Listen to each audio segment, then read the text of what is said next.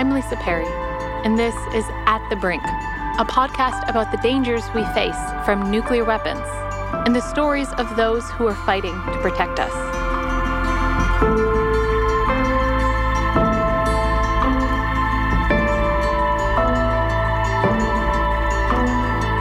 In this podcast series so far, we have looked at the many ways that we are at risk of a potential nuclear disaster. But few people have fought harder and spoken louder to protect us from nuclear weapons than those who have experienced firsthand the devastation and horror they cause. In the 75 years since their creation, nuclear weapons have only been used in war twice. On August 6, 1945, the United States dropped the atomic bomb Little Boy on the city of Hiroshima, Japan. It is estimated that between 70 and 160,000 people, as many as 1/2 of the total population, were killed in the attack or died in the months following from injuries or radiation poisoning. 3 days later, a second attack on the city of Nagasaki would kill an additional 40 to 80,000 people. But this episode is not about those who died. This episode is about those who lived. These are the stories of the Hibakusha, or bomb-affected people. To Hibakusha, the consequences of using nuclear weapons are not theoretical. In this episode, you will hear the personal accounts of 3 Hibakusha, recounting in their own words what it was really like to live through the atomic bombing of Hiroshima and what they want the world to know about nuclear weapons. You should be warned that we have not censored these stories in any way. And this episode contains graphic descriptions of death, physical trauma, and suffering. We think it is important for people to hear these unvarnished accounts in order to understand what we truly risk from nuclear weapons. But we advise discretion for young or sensitive listeners. My name is Setsuko Thurlow. I was born in Hiroshima, Japan, as a 7th child of Benkichi and Shigeno Nakamura. My father was very old-fashioned. He was quite a go-getter and a successful business person. He didn't talk very much. He didn't want to waste his mouth for garbage words, he said. But my mother was different. She was very sociable. She loved talking. Japanese couples don't express their emotion openly. But I could sense by listening to my mother, she really respected my father. As a young child, of course, Japan was already involved in military action. So life was to be tighter controlled and less supplies available. But still lots of happy times and nice things.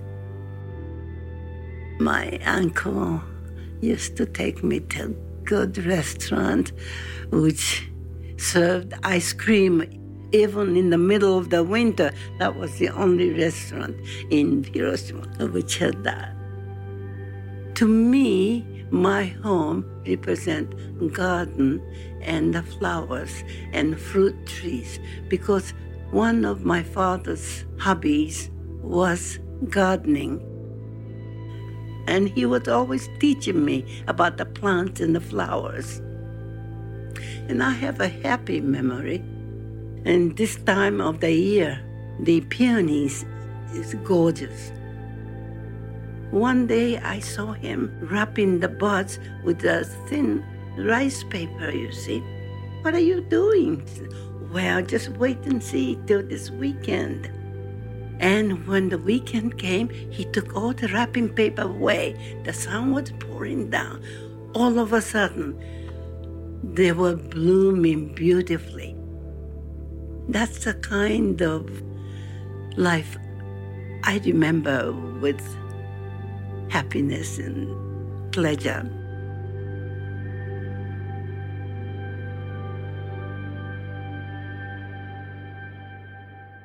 The morning of August 6, 1945, was the last time Setsuko Thurlow would ever see that garden. 13-year-old Setsuko left home that morning to head to the 2nd General Headquarters in downtown Hiroshima, where she and her fellow grade 7 classmates were starting their first day of a new assignment, helping the Japanese war effort.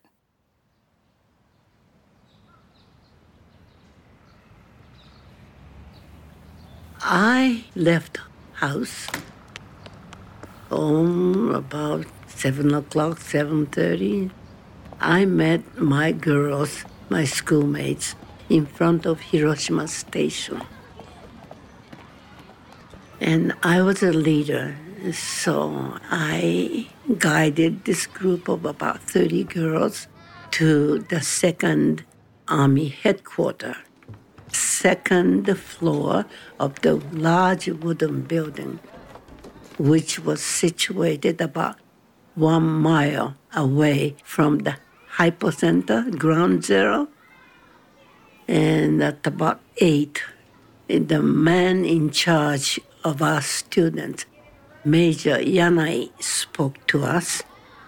This is the beginning of the official appointment. Today you start to act as assistant for military. And you work for Emperor, do the very best for Emperor's sake, that kind of pep talks. Yes, sir, we'll do our very best, we shouted.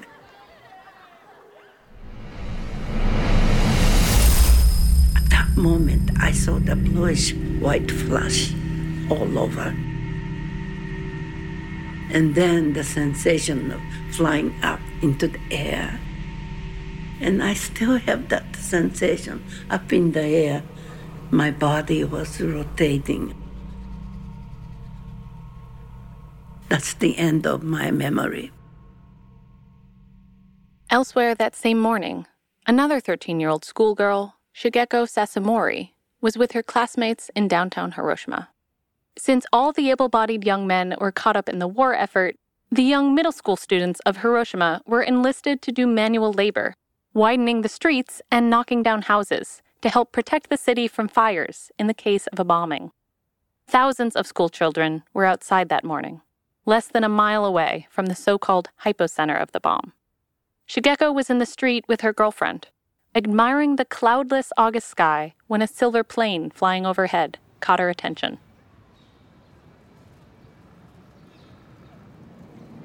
I heard the airplane. I look up at the sky. Then I saw the airplane coming this way. That day, Hiroshima was very hot. No cloud, beautiful blue sky, gray, shiny airplane, had a long white tail, looked like a picture. So I said to my girlfriend, look up, the airplane is so pretty. And I would point up the sky. See, I didn't know that was a bombing airplane because B-29 come quite often on the Hiroshima, but never drop. They go back. So we are not scared. Almost same time, I saw white things coming down. Later, I heard that was a parachute. And the bomb hung on to the parachute was coming down.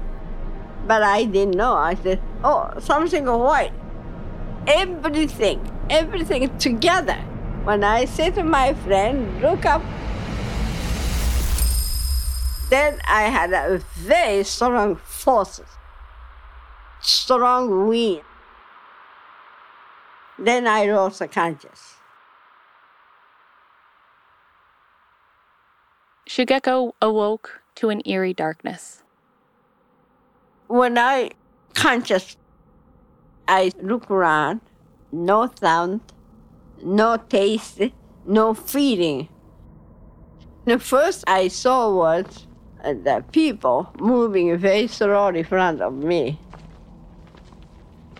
School teachers told us, in case fire bomb drop, children have to follow adults. So I just follow them. Shigeko was in a profound state of shock, as were most survivors, and was struggling to comprehend the chaos happening around her. I couldn't feel anything. Not scared, not pain, nothing. Numb. Then all of a sudden, a baby screamed.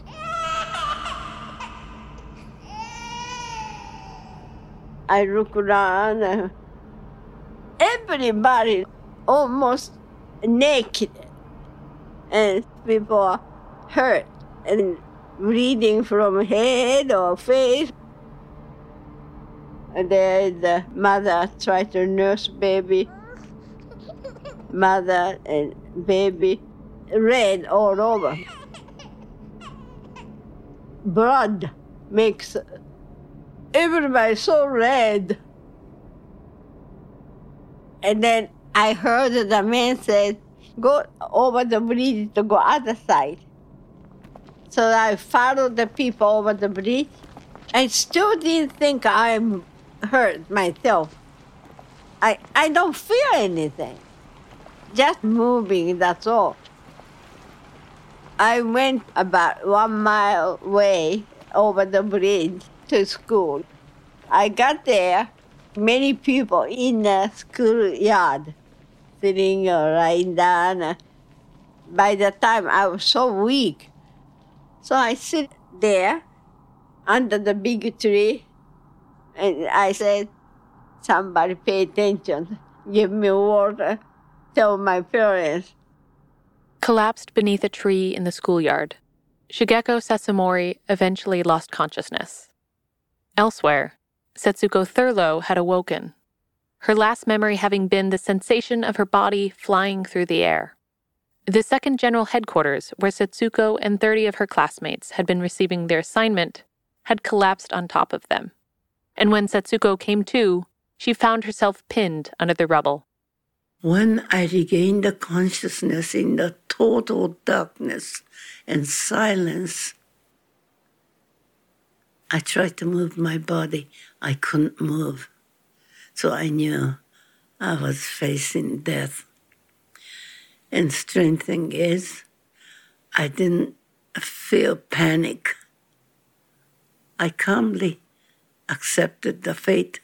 I thought, I am dying here. Then I started hearing my classmates whisper, God help me. Mother help me. I could hear Miss Ando's voice on that side. So I knew I was not alone. I was surrounded by my girls. Then suddenly somebody from behind started grabbing my left shoulder, said, don't give up, don't give up. I'm trying to free you. So keep pushing, keep kicking. And you see the light coming from that direction. Yes, sure enough, in the total darkness, I could see some light.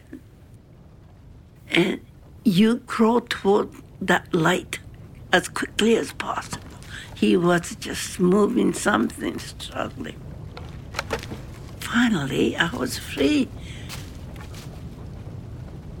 I looked back. I thought about my friends. But it was burning already. I couldn't get back.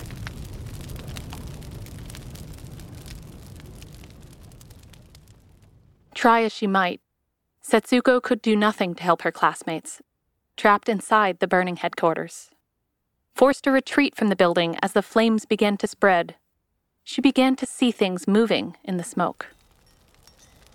It was dark, like twilight, so I couldn't see for a while.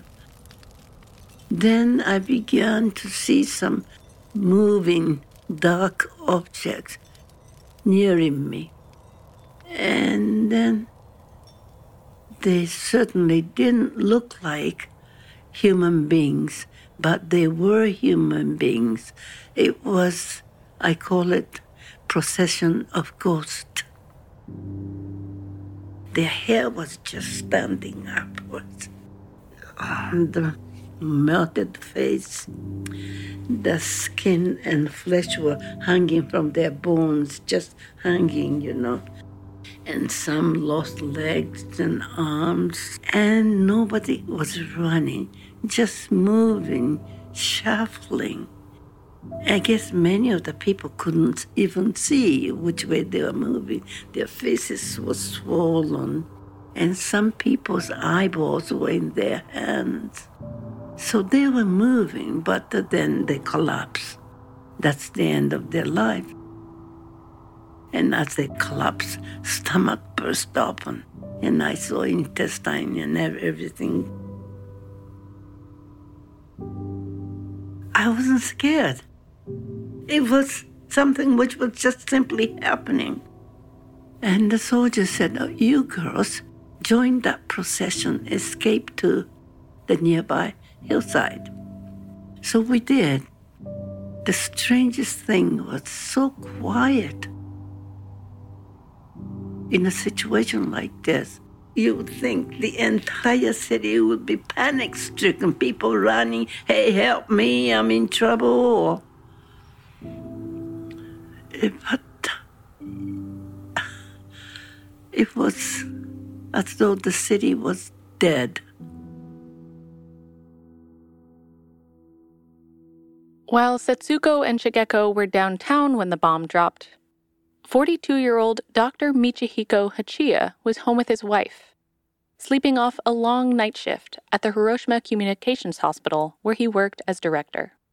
A decade after the attack, Dr. Hachiya would publish a record of his experiences under the title Hiroshima Diary. Dr. Hachiya passed away in 1980. We'll hear excerpts from his diary read by a voice actor. Suddenly, a strong flash of light startled me, and then another. The view where a moment before all had been so bright and sunny was now dark and hazy. Moving instinctively, I tried to escape, but rubble and fallen timbers barred the way. A profound weakness overcame me, so I stopped to regain my strength. To my surprise, I discovered that I was completely naked. How odd. Where were my drawers and undershirt? Dr. Hachiya found his wife in the garden, and together they looked for an escape from the sudden chaos that had sprung up around them. We stood in the street, uncertain and afraid, until our own house began to sway, and in a minute it collapsed in a cloud of dust. Other buildings caved in or toppled. Fires sprang up and, whipped by a vicious wind, began to spread. It finally dawned on us that we could not stay there in the street, so we turned our steps towards the hospital. Our home was gone. We were wounded and needed treatment, and after all, it was my duty to be with my staff. This latter was an irrational thought. What good could I be to anyone, hurt as I was? Dr. Hachiya had been injured in his face, neck, and leg by glass and flying debris. And as he and his wife struggled towards his hospital, they saw victims desperately seeking water to soothe their burns and to quench their thirst. Anything that could bring them some relief. Between the hospital and the center of the city, I saw nothing that wasn't burned to a crisp. Streetcars were standing at Kawayacho and Kamiyacho, and inside were dozens of bodies, blackened beyond recognition. I saw fire reservoirs filled to the brim with dead people who looked as though they had been boiled alive. In one reservoir, I saw a man horribly burned, crouching beside another man who was dead. He was drinking blood-stained water out of the reservoir. The survivors of the atomic bombing of Hiroshima had no context for what they were witnessing, since at the time, the world did not know that an atomic bomb even existed, much less what it was capable of. Dr. Ira Helfand is co-president of the International Physicians for the Prevention of Nuclear War. A former emergency room physician, Dr. Helfand now studies the potential health consequences of the use of nuclear weapons. He explains the cruel mechanics behind what happens when a nuclear weapon is used on a population. The destruction that nuclear weapons cause is multifaceted. First, there's an enormous explosion with tremendous winds generated, tremendous blast pressures. And these forces are lethal to people who are exposed to them. People are crushed by falling buildings. They are blown through the air by the explosion-generated winds. They suffer various other kinds of pressure injuries. Their lungs collapse, their eardrums are perforated, and so on. It was this powerful concussive force which Setsuko and Shigeko experienced picking their entire bodies up, and which leveled the building Setsuko was in. Beyond the blast force, the heat generated by the explosion and the subsequent fires have devastating effects on anyone who survived the initial blast. A large nuclear explosion generates heat in the millions of degrees, and it is literally hotter than the surface of the sun. The largest group of people killed by a nuclear bomb are killed by the fires that are started and by the direct heat that emanates from the explosion itself. So if people are close enough, they're literally vaporized. In Hiroshima, people simply disappeared, and their shadows were burnt into the stones behind them, but they were gone. They were just vaporized.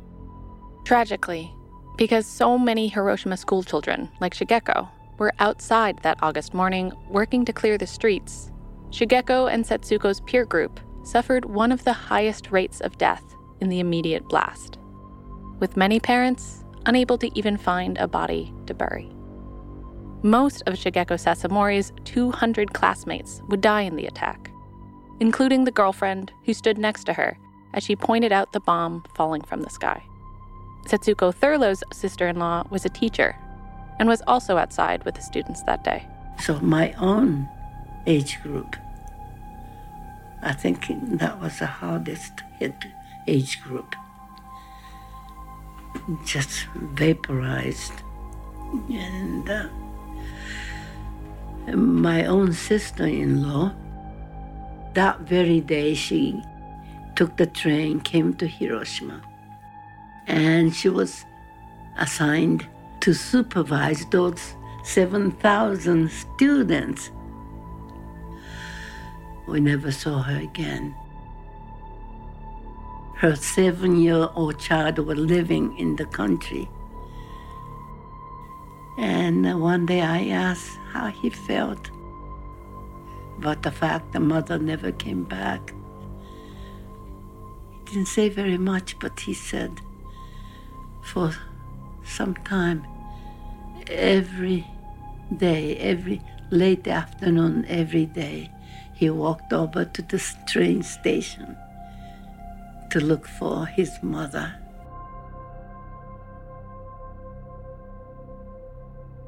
Dr. Helfand explains that those who were far enough away from the hypocenter to survive the blast were still subject to the intense heat emanating from the explosion. Many people had terrible burns, and the survivors often talk largely about the burn victims, people who had literally their skin burnt off of them, who were desperately thirsty from all the fluid loss through these large areas of the body that had been burned. When Shigeko Sasamori had collapsed in the schoolyard as she begged for water, she was completely unaware that outside and unprotected when the bomb detonated, she had been severely burned on the upper half of her body. The numbness she felt was because the nerves in her skin had been burnt away from the heat of the blast. Shigeko's parents, who had survived, would eventually find her, hovering near death.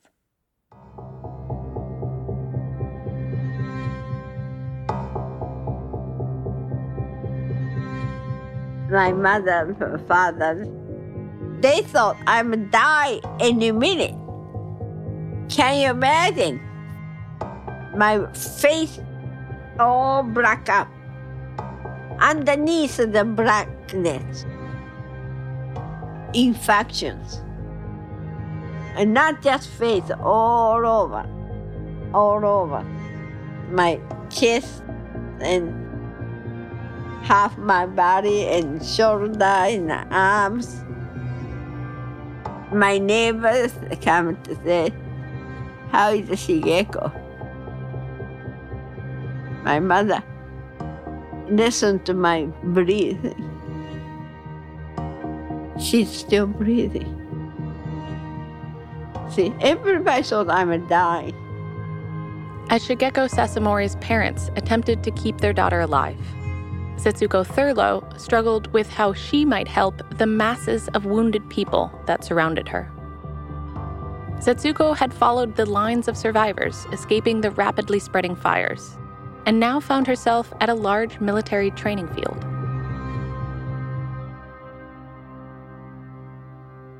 That place was just packed with the dead bodies and dying people. And everybody's begging for water. All they can utter was, "Give me water. Water, please," they whispered to us. We went to the nearby stream and we tore the blouses and soaked them in the water.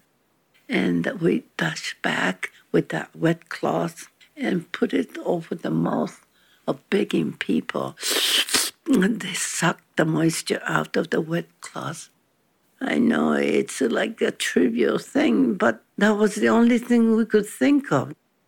About 80% or so many percent of healthcare professionals were killed.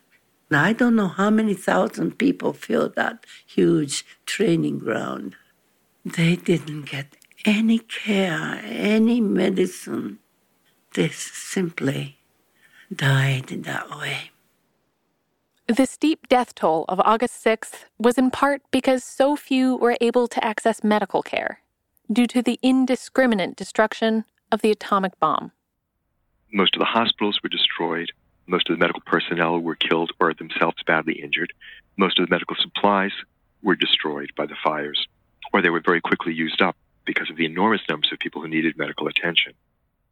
Despite the terrible damage to medical infrastructure and personnel in Hiroshima, those who survived did their best with what was left. Dr. Hachiya, despite being seriously injured, had still rushed to what remained of his hospital to give aid. Unfortunately, when he arrived, he found the north wing of the hospital on fire. After a long night, the hospital staff finally beat back the flames, but not before it had destroyed an entire wing and all of the supplies within it. Smoke was still rising from the second floor of the hospital, but the fire had stopped. Hiroshima was no longer a city, but a burned-over prairie. To the east and to the west, everything was flattened.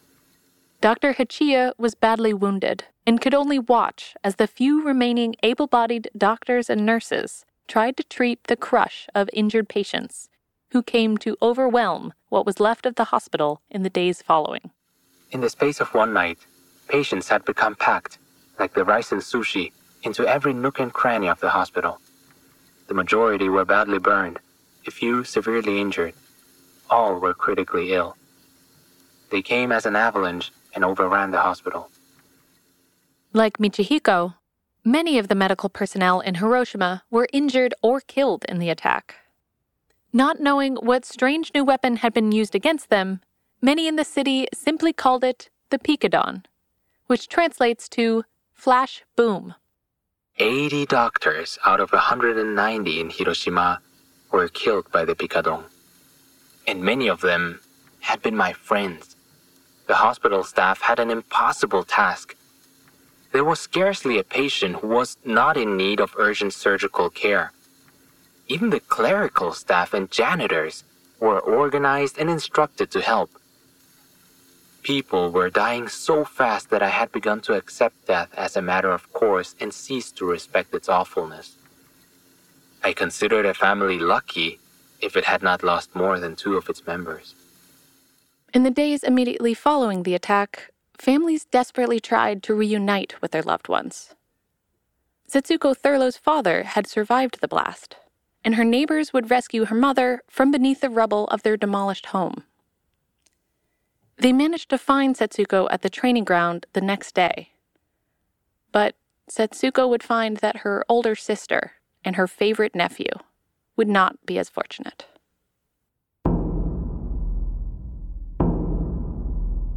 She had a little boy, 4-year-old child. This child was a treasure. She wanted to protect him during the war, and staying in the city was dangerous. So she evacuated him to the countryside to protect him. But the very night before of that bombing, she came back to Hiroshima. My father was very cross. Why did you come back to the dangerous city? And she said, well, I have to get the medical attention and I'll leave the city as soon as possible. Next morning, she left early with a child. Getting to the doctor's office, they were walking on the bridge, which was not far from the explosion. And she was badly burned. Their image is the most painful thing for me to recall, to share with the people. Because on the day after, when I saw them again, they just didn't look like human beings. My little 4-year-old boy was a little blackened and melted chunk of flesh. That's how his body was transformed. But he was still begging for water in a very faint voice. Water, please, water, please. He lived several days agonizing. Only the death relieved him from that agony.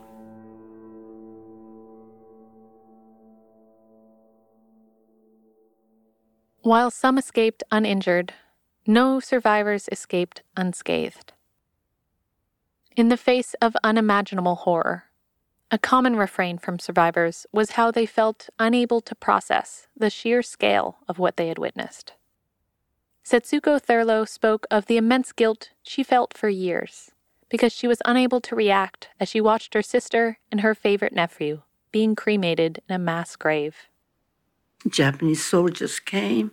They just dug the hole in the ground and threw the dead bodies and poured the gasoline and threw the lighted match with the bamboo. They kept turning the body. Hey, this side is not burned. The stomach is half burned. And the 13-year-old girl, I just stood there. My parents were standing there too. We just stood there in a stunned way. We were not emotionally responding to the situation. This is a memory which troubled me because I never had tears. I never cried. Why? Why did that happen? Why was I such a inhumane, or I just wasn't like normal human being? Years later, Setsuko would come to understand that her reaction was a protective mechanism, meant to shield the psyche from the trauma of what she had witnessed. If we responded to every little horrible situation, we couldn't have survived in that horror of August 6th. My friend went back where her house had stood and found her entire family as a white skeleton. She stood there and she couldn't even have tears. Most families in Hiroshima would lose members to the Picadon.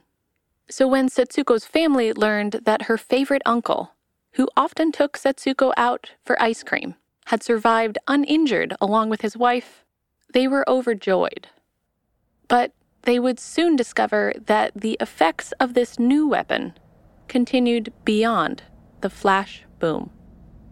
My father's younger brother, who evacuated from the center of the city, the first news we heard was they survived, they are okay. But then we got the news he and his wife both are very sick. They started suffering from total fatigue, diarrhea and all kinds of symptoms.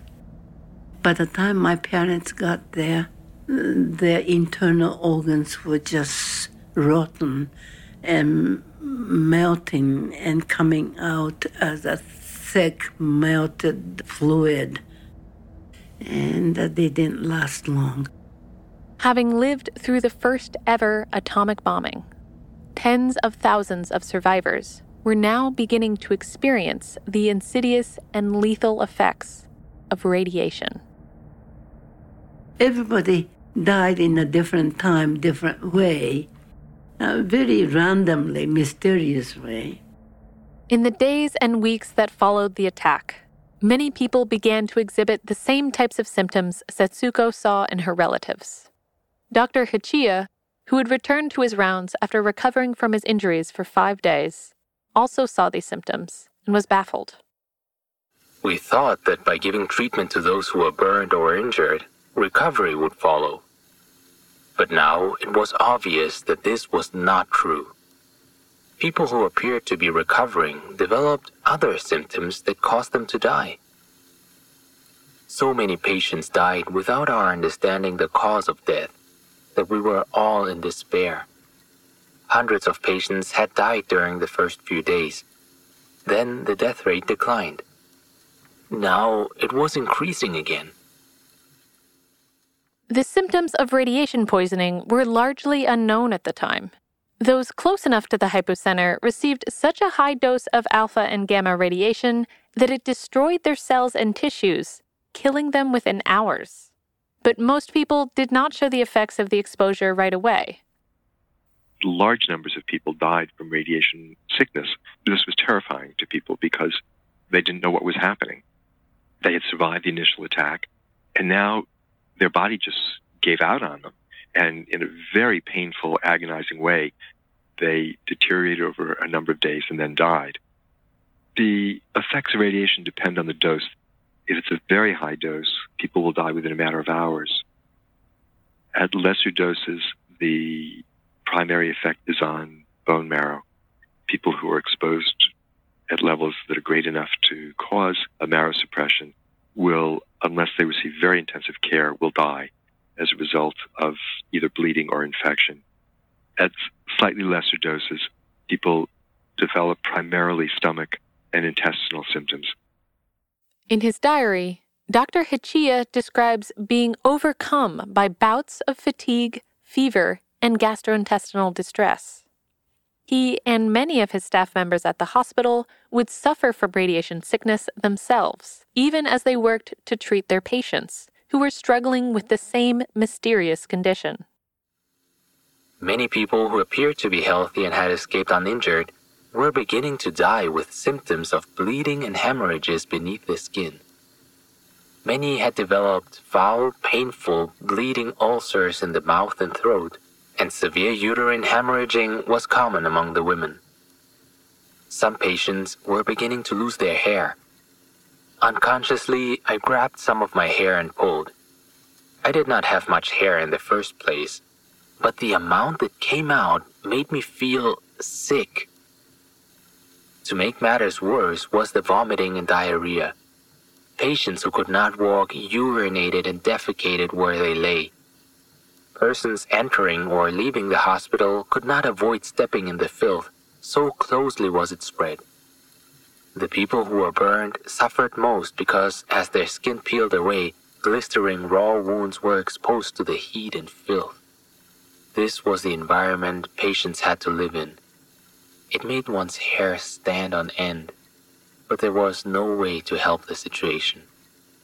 But while many would eventually recover, what no one knew at the time was that some survivors would continue to suffer consequences of their exposure for the rest of their lives.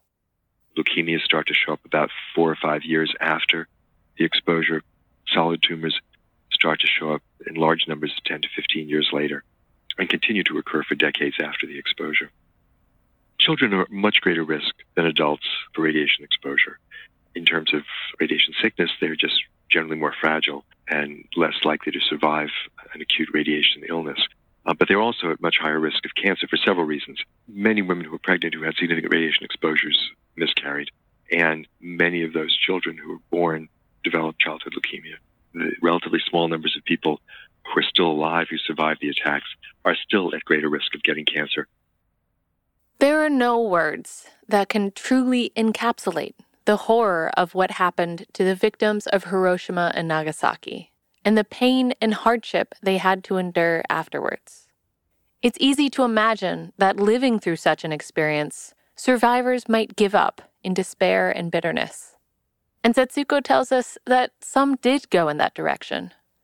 But many more were able to find their way out of this trauma, to find reasons to live, to rebuild their city, and to cherish the lives they were able to continue.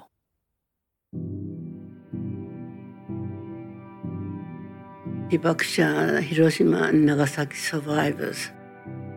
Well, that was a massive trauma. Some people just couldn't take it. They couldn't live. They committed suicide. They had all kinds of social stigma problems. They suffered a lot. But many people came out of that trauma and stood up and courageously started speaking out to the world, saying elimination of the nuclear weapons. Well, to me, they are heroes. I came out of that rubble, and I had so many questions. Why did this have to happen to me? But somehow, supportive adults around me showed me the way to continue living, to take very good care of my own life, because I survived. That life is important. That life is worth living, and I'm most grateful. And I think I have used that life very well. I wanted to use my life to help people,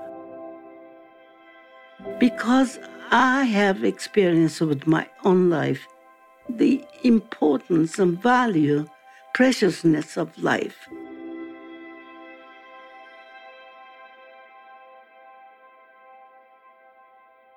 Having lived through unimaginable trauma, each Hibakusha would find their own way to handle what they had been subjected to. Dr. Michihiko Hachiya and his wife would spend the months following the attack sleeping on the ground of a burned-out and windowless wing of the hospital with other newly homeless staff members, as they worked around the clock to treat their sick and injured patients. Both the doctor and his wife would eventually recover from their injuries and radiation sickness. And in the years following, the doctor would be convinced by his colleagues to publish his journal in order for others to learn from his unique first-hand account of the medical impacts of a nuclear blast. Hiroshima Diary was published in 1955, the same year the Soviet Union tested its first hydrogen bomb, a new type of nuclear weapon roughly 100 times more powerful than the atomic bomb dropped on Hiroshima. Dr. Hachiya would go on to use all of the proceeds of the diary to create a scholarship fund for the many Hiroshima children orphaned by the war. The original manuscript of his journal is now housed in the former Hiroshima Communications Hospital where he worked, a section of which has been converted into an A-bomb museum. Dr. Hachiya passed away in 1980 at the age of 76. While he describes that time as the worst thing he has ever endured, he closes his journal expressing his profound appreciation for life. I am a Buddhist, and since childhood have been taught to be resigned in the face of adversity. I have lost my home and my wealth, and I was wounded. But disregarding this, I consider it fortunate my wife and I are alive. I am grateful for this, even though there was someone to die in every home in my neighborhood. Despite her terrible burns, Shigeko Sasamori had also gone on to live a life marked by gratitude and giving to others. 10 years after that fateful day in August, Shigeko would be one of 30 young female hibakusha selected by an American charity to be brought to the United States for advanced medical treatment. This group of hibakusha would be dubbed by the American media as the Hiroshima Maidens. Shigeko required skin grafts to correct the extensive scar tissue which had fused together parts of her hands, neck, and face, limiting her speech and mobility. She would undergo 30 surgeries over the course of a year while living in New York with an American family. Her time spent in medical settings would inspire her to go into nursing when she returned to Japan. The primary sponsor of the Hiroshima Maidens was Norman Cousins, the editor of the Saturday Review. He invited Shigeko to return to the United States to continue her nursing career. She moved in with the Cousins and would eventually consider Norman Cousins as an adoptive father, even naming her son Norman Cousins Sasamori. Shigeko developed intestinal and thyroid cancer later in life, a relatively common occurrence for many survivors, but she has thankfully recovered and today lives comfortably in Los Angeles. After becoming a mother, Shigeko began to talk about her experiences in public out of a desire to protect innocent children from ever having to experience what she went through at 13 years old. I like people to know what happened in Hiroshima and Nagasaki. They dropped bombs on human, not soldiers. That's not right. So I don't want to use nuclear weapon. Never again. Why making more? That's I'm angry. Don't use money for nuclear weapon. Use money for people. Help each other. Although she was physically uninjured, Setsuko Thurlow would suffer from the effects of radiation sickness for a long period after the bombing. Her struggles to get adequate care led her to become an advocate for better treatment of the hibakusha in Japan. In 1954, when the U.S. hydrogen bomb test Castle Bravo caused radioactive fallout to reach Japan, she became an anti-nuclear activist.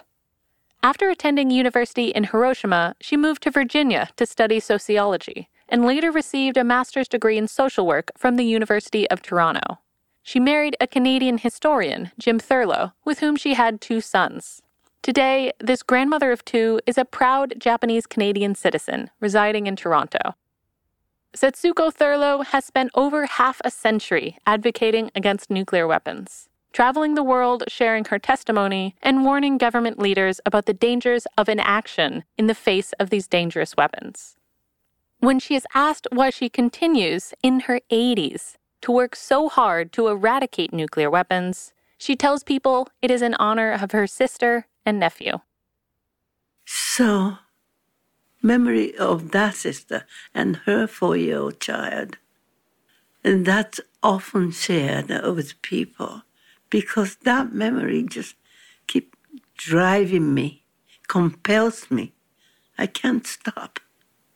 That should never happen to any human beings. That's just burned to my retina. Although she is a survivor, she has refused to be a victim and instead has become a champion in a tireless campaign against the very weapons that traumatized her and hundreds and thousands of other people. In 2016, after her decades of advocacy, Setsuko was instrumental in helping to draft the Treaty on the Prohibition of Nuclear Weapons, legislation put forth at the United Nations by the International Committee to Abolish Nuclear Weapons, or ICAN. The Nuclear Ban Treaty, as it is often called, was an audacious strategy that many thought could never succeed. But on July 7, 2017, Setsuko was on the floor of the UN General Assembly when something she never expected to witness happened. The ban treaty passed. I really couldn't believe it. And people just jumped up and screamed and hugged and kissed and so on. I couldn't do that. First thing I thought about at that moment, I thought about the tens of thousands of people, innocent people, indiscriminately murdered by that bomb And I was saying to them, look, we finally got here. We arrived here, and we're not going to let that happen again to any human being. That was our vow. We're not there to the final point yet. But I said, we'll keep working. Just wait. Later that year, Setsuko would join ICANN director Beatrice Finn to accept the Nobel Peace Prize on behalf of ICANN's work. Standing on that stage in Oslo, Norway, Setsuko shared with the world what she had learned after a lifetime of resilience and activism. Through our agony and the sheer struggle to survive and to rebuild our lives from the ashes, we Hibakusha became convinced that we must warn the world about these apocalyptic weapons. Time and again, we shared our testimonies. When I was a 13-year-old girl trapped in the smoldering rubble, I kept pushing, I kept moving toward the light. And I survived. Our light now is a banned treaty. To all in this hall and all listening around the world, I repeat those words that I heard in the ruins of Hiroshima. Don't give up. Keep pushing. Keep moving. See the light. Crawl toward it. On the 7th of July this year, I was overwhelmed with joy when the great majority of the world's nations voted to adopt the Treaty on the Prohibition of Nuclear Weapons. Having witnessed humanity at its worst, I witnessed that day humanity at its best. We Hibakusha had been waiting for the ban for 72 years. Let this be the beginning of the end of nuclear weapons.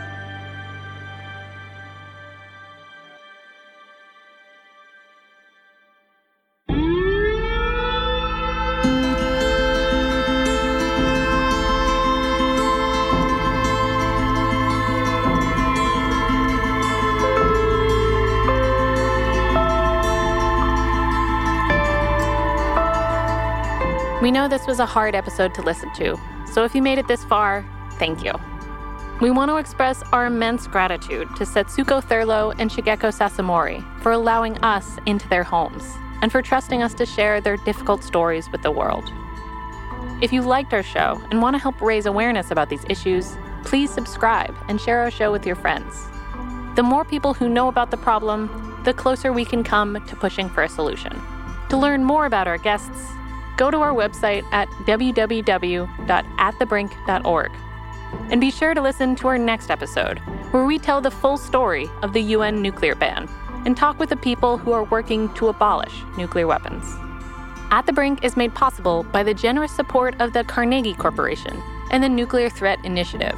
These organizations work tirelessly to combat the global threat of nuclear weapons. We thank University of North Carolina Press for their permission to use excerpts from Hiroshima Diary, the Journal of a Japanese Physician, August 6th to September 30th, 1945, by Michihiko Hachiya. Hiroshima Diary was translated and edited by Warner Wells, MD. Copyright 1955 by the University of North Carolina Press. Renewed 1983 by Warner Wells. This podcast is a creation of the William J. Perry Project. This episode was produced by Jeff Large and Maggie Fisher from Come Alive Creative, and Ryan Hobler is our composer and audio engineer. Thank you to our listeners. You're helping us to try and save the world, one podcast at a time. I'm Lisa Perry. Thanks for listening.